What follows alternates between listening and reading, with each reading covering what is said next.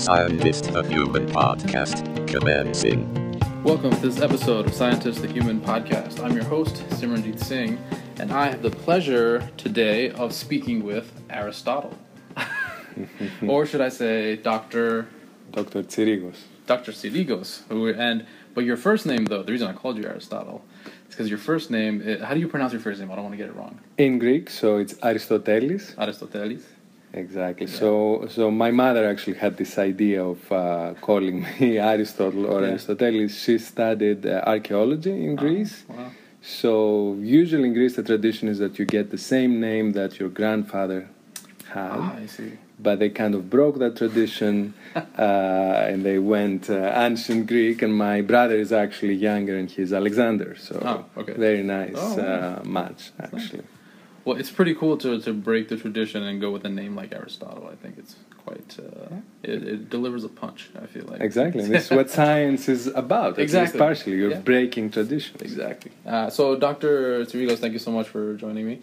You are an associate professor in the pathology department at the NYU School of Medicine, and you are also the director of the Applied Bioinformatics Core Laboratories. Yes. So let's start this way. So let's say you are at a cocktail party, and someone comes up to you and asks you, what do you do for a living? What do you tell them?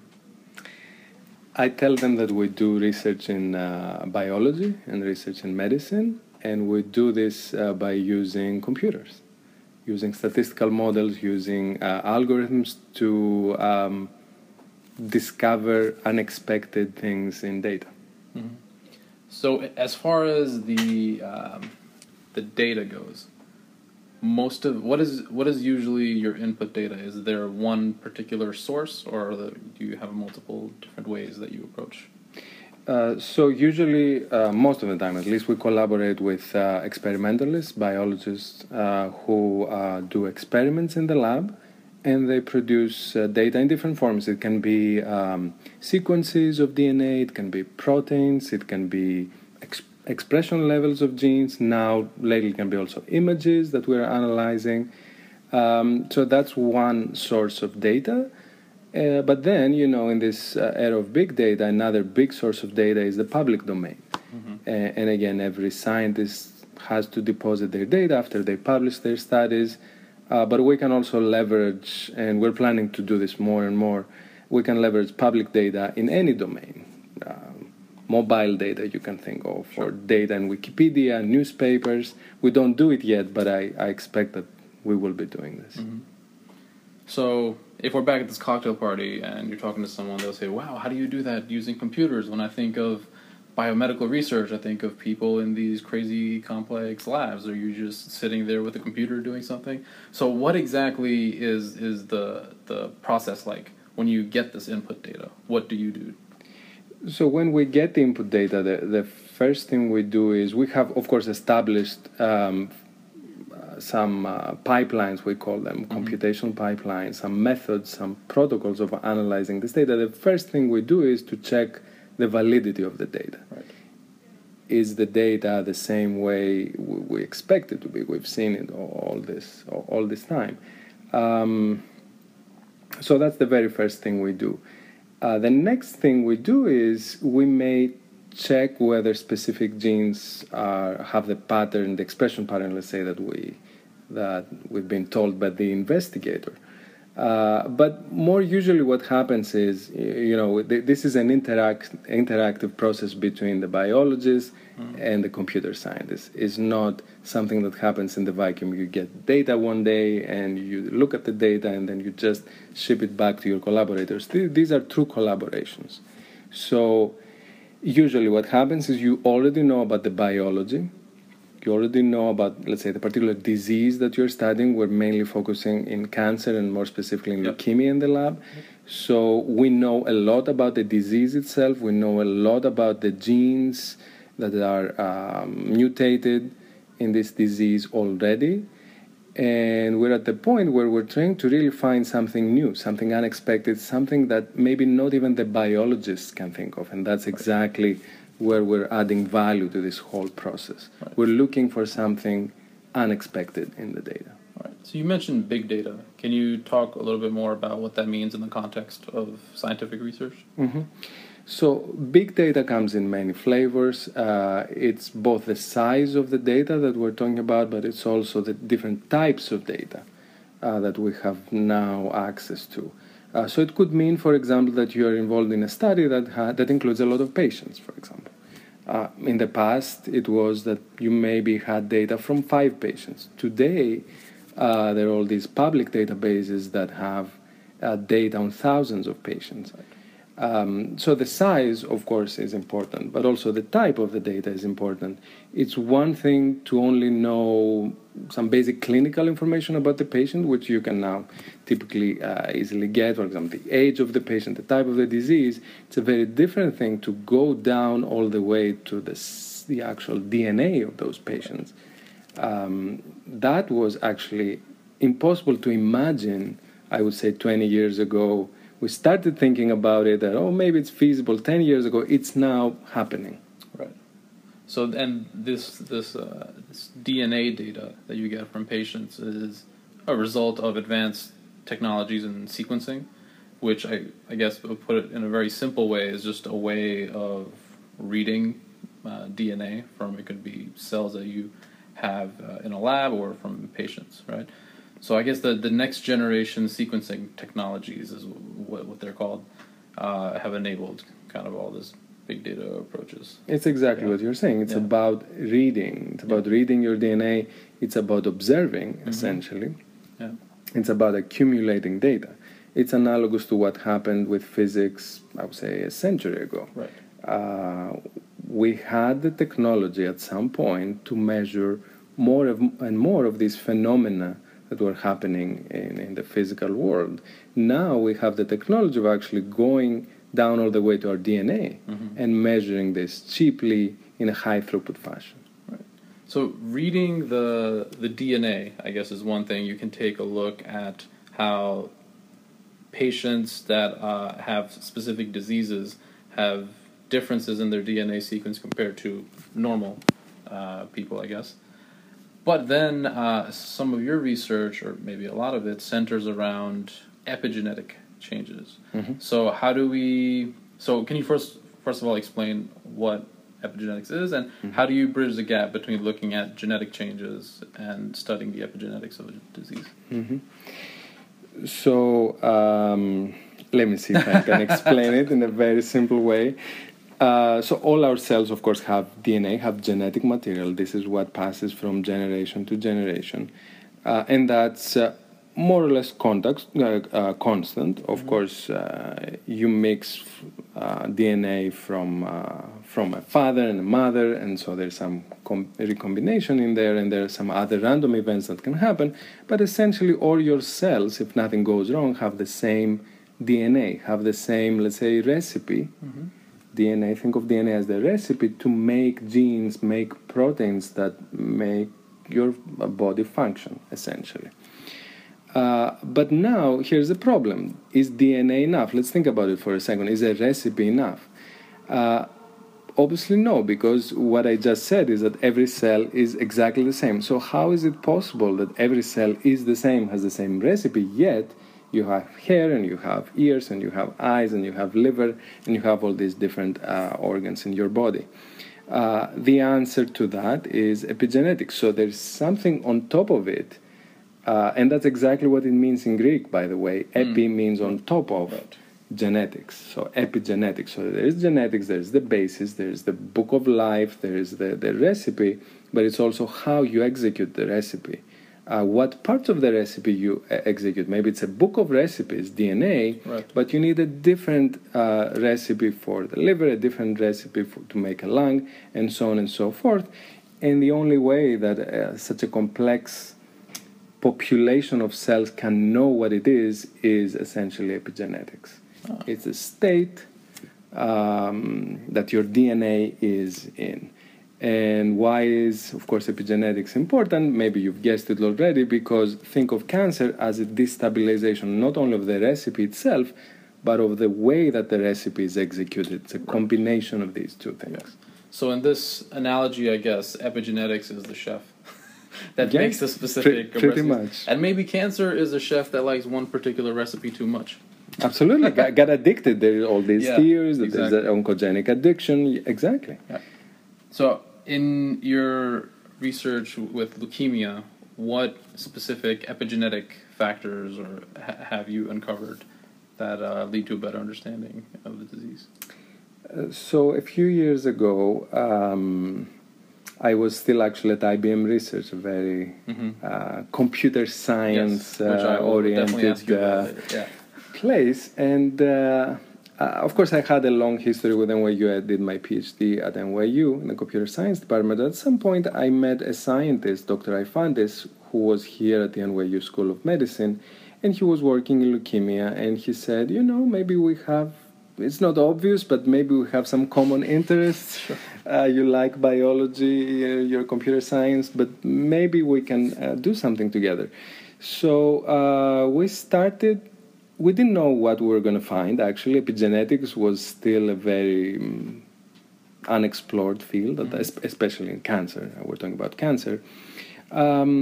But again, the value of observation. So these techniques, these technologies, as we described before, they became cheaper and cheaper the last few years. So his lab was able to use a mouse model of leukemia to make a few observations about epigenetics.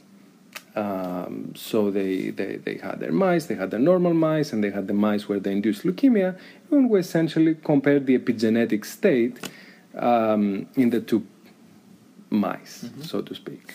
And then we used algorithms to see what's different. How is the recipe that we were describing before executed differently in the leukemic mice versus the normal mice? Right.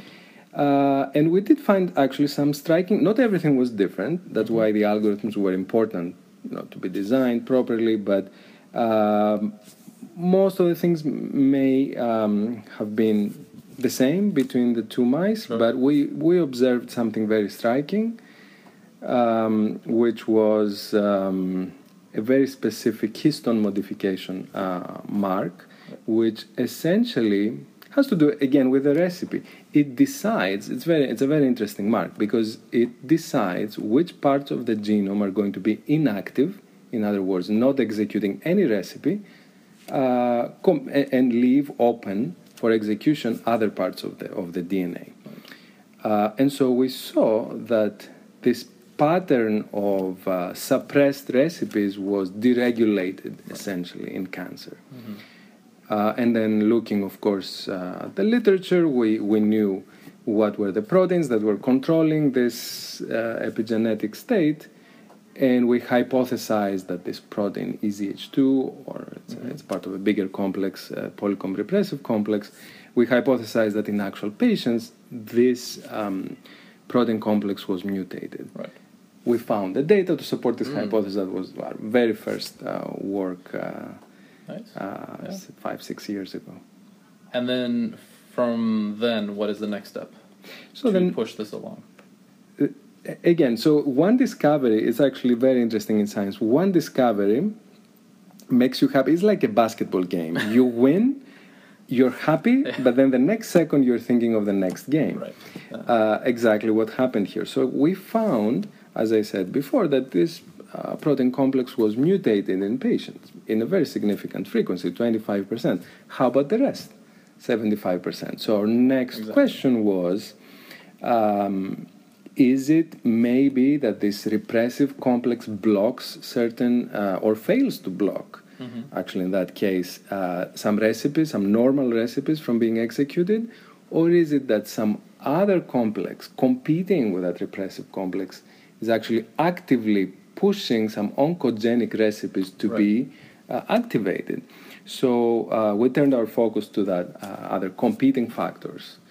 And that was our next study. We showed that they act from a different point of view. They're helping cancer as opposed to the other molecule, which was suppressing cancer. So I have a question. So if, let's say, so you mentioned the word algorithms, right? Which I guess is kind of, for people outside of your field, is kind of like the black box of what it is that data scientists or bioinformaticians do. That's, I guess, where most of the computational power comes from. So you use these algorithms to find a difference in epigenetic signatures between these two mouse models, which you mentioned. Mm-hmm. So let's say you found this difference in 25% of patients. Would it be possible to remove these 25% patients from the data set and then run the same analysis on the remaining 75% to find another potential difference? Was that completely wrong? Let me think about it. So the way this worked was a little different because we started from the mouse model. So we made a prediction from the mouse model on very limited data. Actually, we're talking about big data, but that was an interesting approach because we started from small data, and we kind of verified this observation and expanded it in a bigger data set. Now you're asking a different question. If we started from the big data set, maybe, and we had enough data, I think the algorithms are designed to specifically find what you're looking for, right? It's just the idea of an algorithm is the essence of the algorithm is to just do it right. Essentially, what you have to do with an algorithm is translate a real natural language question, a hypothesis, into something that the machine can understand. That's what the algorithm is. To me, the value, of course, there is value in the algorithm itself, and the statistics and everything needs to be done properly. But for me, the biggest value is to ask the right questions. Because at some point, even if you have very big data, at the end of the day, it's about having intuition, knowledge about the biology, so you can ask the right question. So it's just that the algorithm is going to translate this question into something that the computer can understand. So I guess obviously it's a translator. It's a little more complex than, okay, tell me the difference in gene expression between this model and or this patient data set and that patient data set, right? So I guess if you so the key thing here is that you would focus in your search using the algorithms rather than just kind of, because it's more difficult to just kind of look genome wide, I guess. Yes, and if we want to talk more about practical aspects of bioinformatics or designing algorithms in these contexts, one of the big challenges is the noise in this data. So we've talked a lot about increasing size of the data and the different data types that you get, but we didn't talk at all about challenges. So one challenge is obvious. The bigger the data, the more disk space you need to store everything, the bigger the computational power you need to process everything.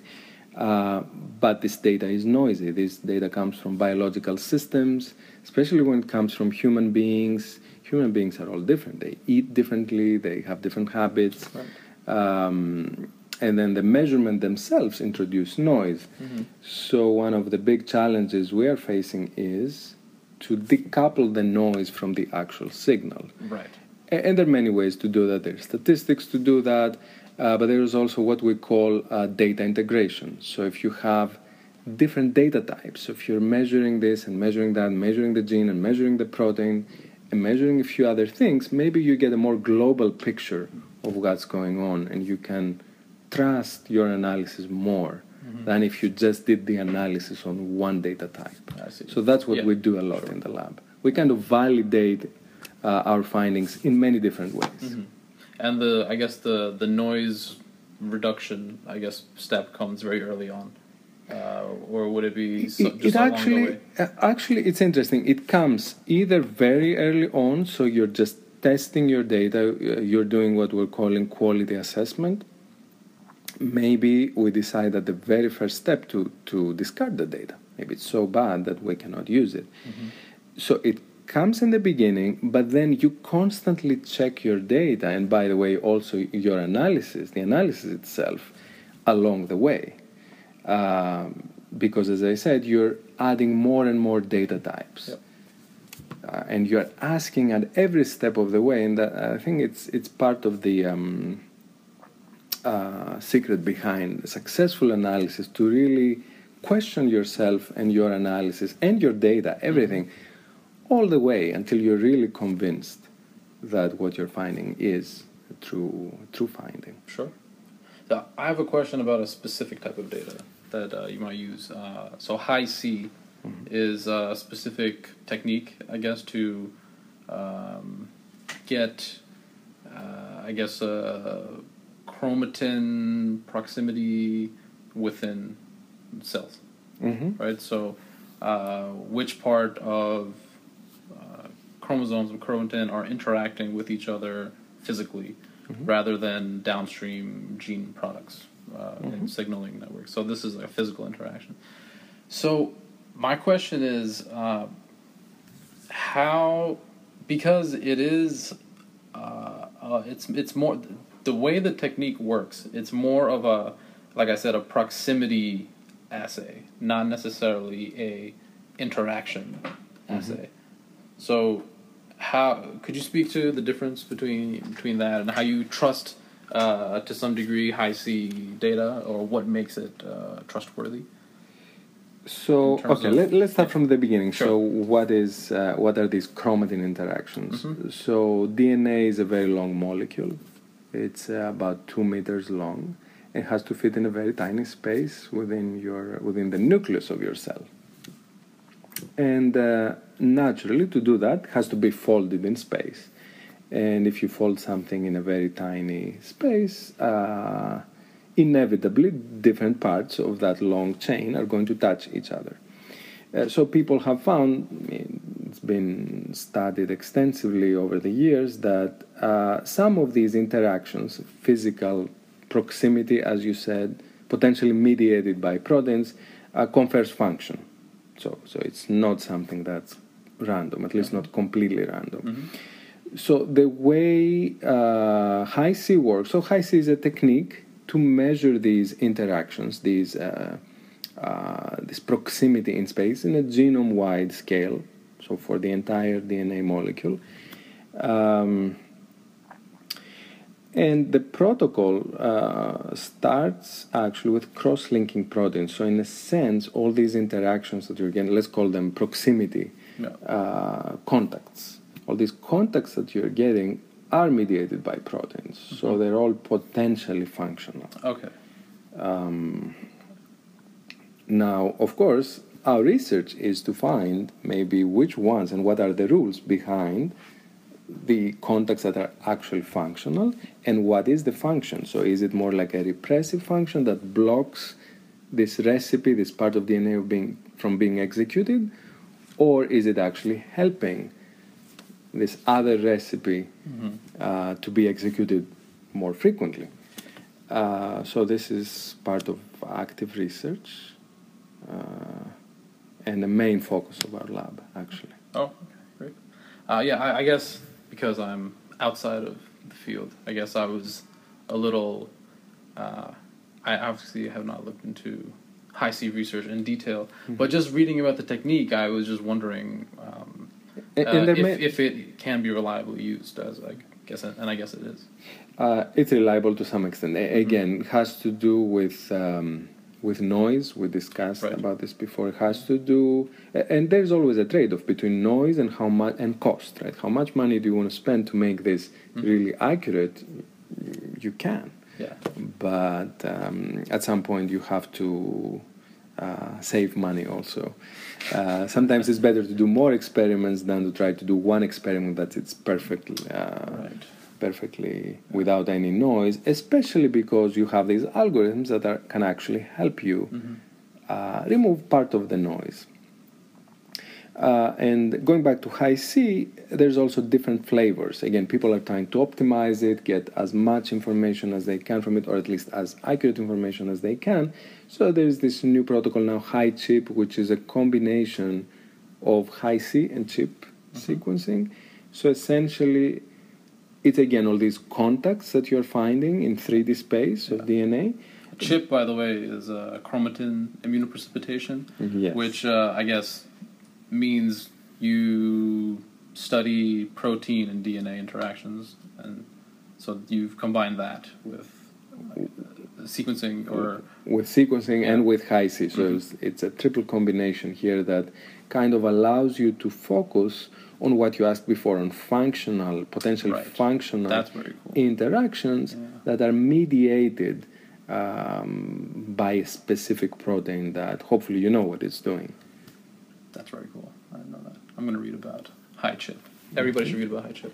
So, I guess you mentioned, I guess, looking at the expense of specific experiments that falls under the management of a lab, I guess. So, you as a bioinformatician, computational biologist, what is a typical day in the life of Dr. Sirigus, or is there one?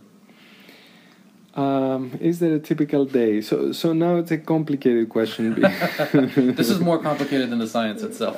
I think so, because as a scientist and as a leader of a group, and in my case, a leader of two groups. One is my own computational group. The other one is the Applied Bioinformatics Laboratories, which kind of extends bioinformatics services to the entire NYU community.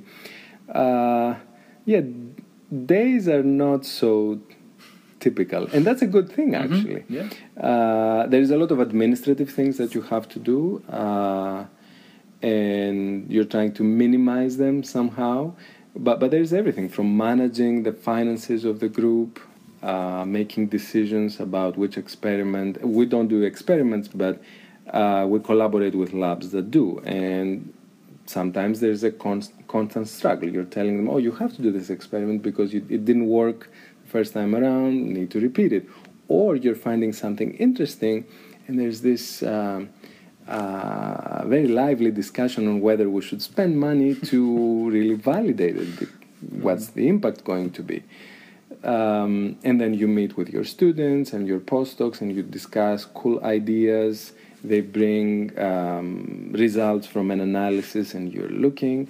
And it's a lot of looking at data, really. Mm-hmm. You're zooming in into genes of interest. Sometimes there's genes that you've never heard before, and that can be exciting, or you start scratching your head. Sometimes you get these interesting genes. For example, we ran, and there was this presentation today about this gene that's named OPA, OPA, OPA1. And that's very funny in Greek because it means, let's party now. Right. So when you find something like that, there are moments that you just start laughing. Yeah. And bottom line is that it's a lot of fun. It can be a lot of fun. So previous to this position, you worked at IBM for quite some time, and you mentioned that when you met Dr. Arfantis, maybe he or you or both of you kind of saw that maybe there wasn't an obvious connection between what you were doing, but you did find a common ground, and it led to some really interesting research. Absolutely. So what were you doing at IBM before you started this position? So at IBM, I was doing something similar, believe it or not. So I was in the computational biology group center in IBM. IBM actually does have a long history of being involved in biology, mostly from the simulation point of view, simulating proteins, because back then it needed a lot, and still does need a lot of computational power. And of course, IBM is known for building supercomputers. So they had a very good team, very strong, small, 40 people, but very strong computational biology team. And I joined them actually during my PhD, which I did at the computer science department of NYU. I first joined them as a summer intern, and then as a postdoc, and then I became a research scientist. So again, we were looking into problems in biology, and we were trying to design algorithms to find new things. What was different when I started working with Dr. Arfantis was access to actual experimental data. I see. Mostly what we were doing at IBM was looking at existing data, published data, the human genome, the mouse genome, and the chimpanzee, and trying to find interesting patterns in those. But, after some time, you found all you could find, and you needed to expand your horizon. So reaching out to doctors and biologists was beneficial for me and for other colleagues at IBM. You mentioned during your PhD you did an internship with IBM prior to joining them as a postdoc after your PhD. Is that something that you feel was so? What made you do an internship with IBM? First of all, what got you? Mm-hmm. So, what was your primary research topic as a PhD student, Mm-hmm. and how did you end up in the biology sphere, or were you Mm-hmm. always kind of heading in this direction? I think I was heading in this direction since I was in high school. I always liked math and computer science. I was a programmer when I was still in elementary school. Oh wow! Actually, my father had this great idea in 1985 to buy a PC. And, soon after, playing a few games, maybe for a few months, I realized that there's some other things that you can do with a computer. A couple other things. And then the very first thing I did was I found out, I was also playing the guitar, so I found out that there's this simplistic language back then, 1985, that allowed you to make songs. So you could write songs, and then the computer would play that. I was so amazing. Of course, now it's trivial, but I was so amazed, and I said, you can do things with the computer. And then I learned about basic programming languages, and I really enjoyed it. Now, in school, high school, we were not in Greece. We were not taught biology that deeply, but there was a course, and I really liked it. But I couldn't, at that point, see the connection. I said, I really like computer science and math. I don't know how this can be useful in biology. There was no big data back then. Right. But it was always somewhere in my mind. So I decided to be computer science, and that was it. But then when I did my PhD, Human Genome Project was kind of starting, or I guess almost complete. And I saw that potential. I saw that data is coming to this field, and if there is data, there's computer science. And so my PhD was in the computer science department, but with a bioinformatics focus. Okay. And it's just that after 2 years, I think it was 2 years, in the program being done with classes and everything, I thought it may be a good idea to just get to know more people, exposed to more experiences, I guess. I just want to do an internship. Then I found out that IBM Research is here. I don't have to relocate, and they have a computational biology group. So it was a perfect fit. Oh, nice. Yeah.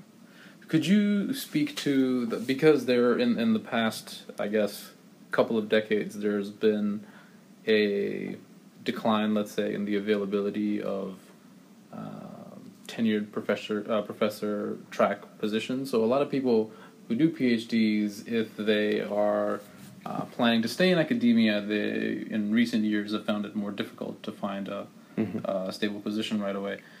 So, and there's been a lot of push towards kind of exploring alternative career paths and different ways you can go with a PhD, not necessarily just stay in academia. But I guess could you speak to the value of doing an internship at a company like IBM and then actually working for them and then kind of circling your way back to because I guess maybe but maybe not, or is that a typical trajectory for someone? I wouldn't say it's typical. Maybe it's becoming more frequent now. I think it's a good thing. It was kind of natural for me. I'm not sure I can explain why. Partly because IBM Research is a great place to be at. It's, I would say, semi-academic. I wouldn't consider it like pure. They focus on publishing, right, which is great. Yeah. And I think we do see that now. We do see that big companies. It was at some point it was just IBM. Before that it was Bell Labs and a few others, but then only IBM survived. However, now again in the big data era, you can see that Microsoft has a research lab, Amazon, I don't know, Google obviously. Yeah. I would say even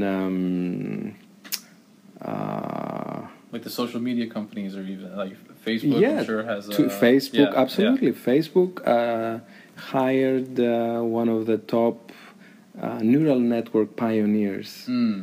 So they have a research team Walmart even. I mean, wherever there's big data, they need... Walmart is doing as a they research need wing. big scientists. Wow. They need data scientists. And the other aspect of it, some of them also want to publish what they find. So if you choose such a place, I think it's important these days to publish, not necessarily in peer-reviewed journals, but it's good to have this exposure because it kind of shows what you've done. Right. It's like an artist. I often compare scientists to artists because on the one hand you have to be creative, like an artist has to. On the other hand, you have to show to the world what you're doing. Right. So what good is an artist if they just create and then never present their work? Very true. Doesn't have to be a big audience. Let's not think of popular artists that everybody knows, but you have to present,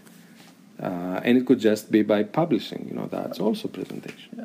So publishing, but maybe not in peer-reviewed journals. There are also all the preprint archives. I know you and I have actually had conversations about this before. I wanted to mention something a little random. Have you heard of this new online app called Paper? It's known as the Tinder for preprints. Is it? Yeah. No, tell me about it. Are you familiar with Tinder? Let's start there. Yes. Yes. Okay. So Tinder. I mean, if you're listening to this and you don't know about Tinder, I don't know what to do. But it's everywhere. But yeah, so Tinder is look it up. You look it up. It's a matchmaking app, right? So there's a couple of data scientists made an app called Paper, P-A-P-R, in which they take preprints from the bioarchive and present just the abstract, not the authors, not any of the data, just the abstract. And you get to decide if you find it interesting, questionable, uninteresting, whatever. And so that's an interesting concept, I think. And there's no real, I guess there's no real consequence for the paper if people find it boring or something. But I guess it will be interesting to track people's interests on this thing. Absolutely. Yeah. What are your thoughts on that? I like it, and I would take it a step further. I would say, let's make an app that takes your boring abstract because you're a scientist and you don't know how to write, and makes it more interesting. Yeah, there we go. That's a good idea.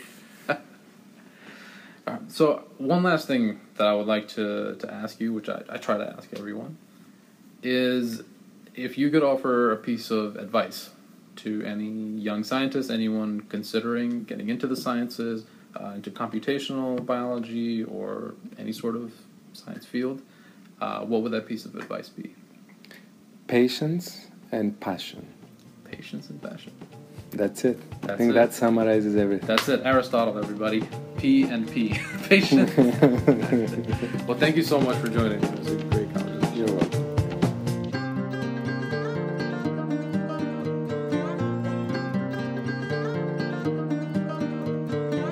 Termination of Current Scientist, the Human episode. Stay breezy.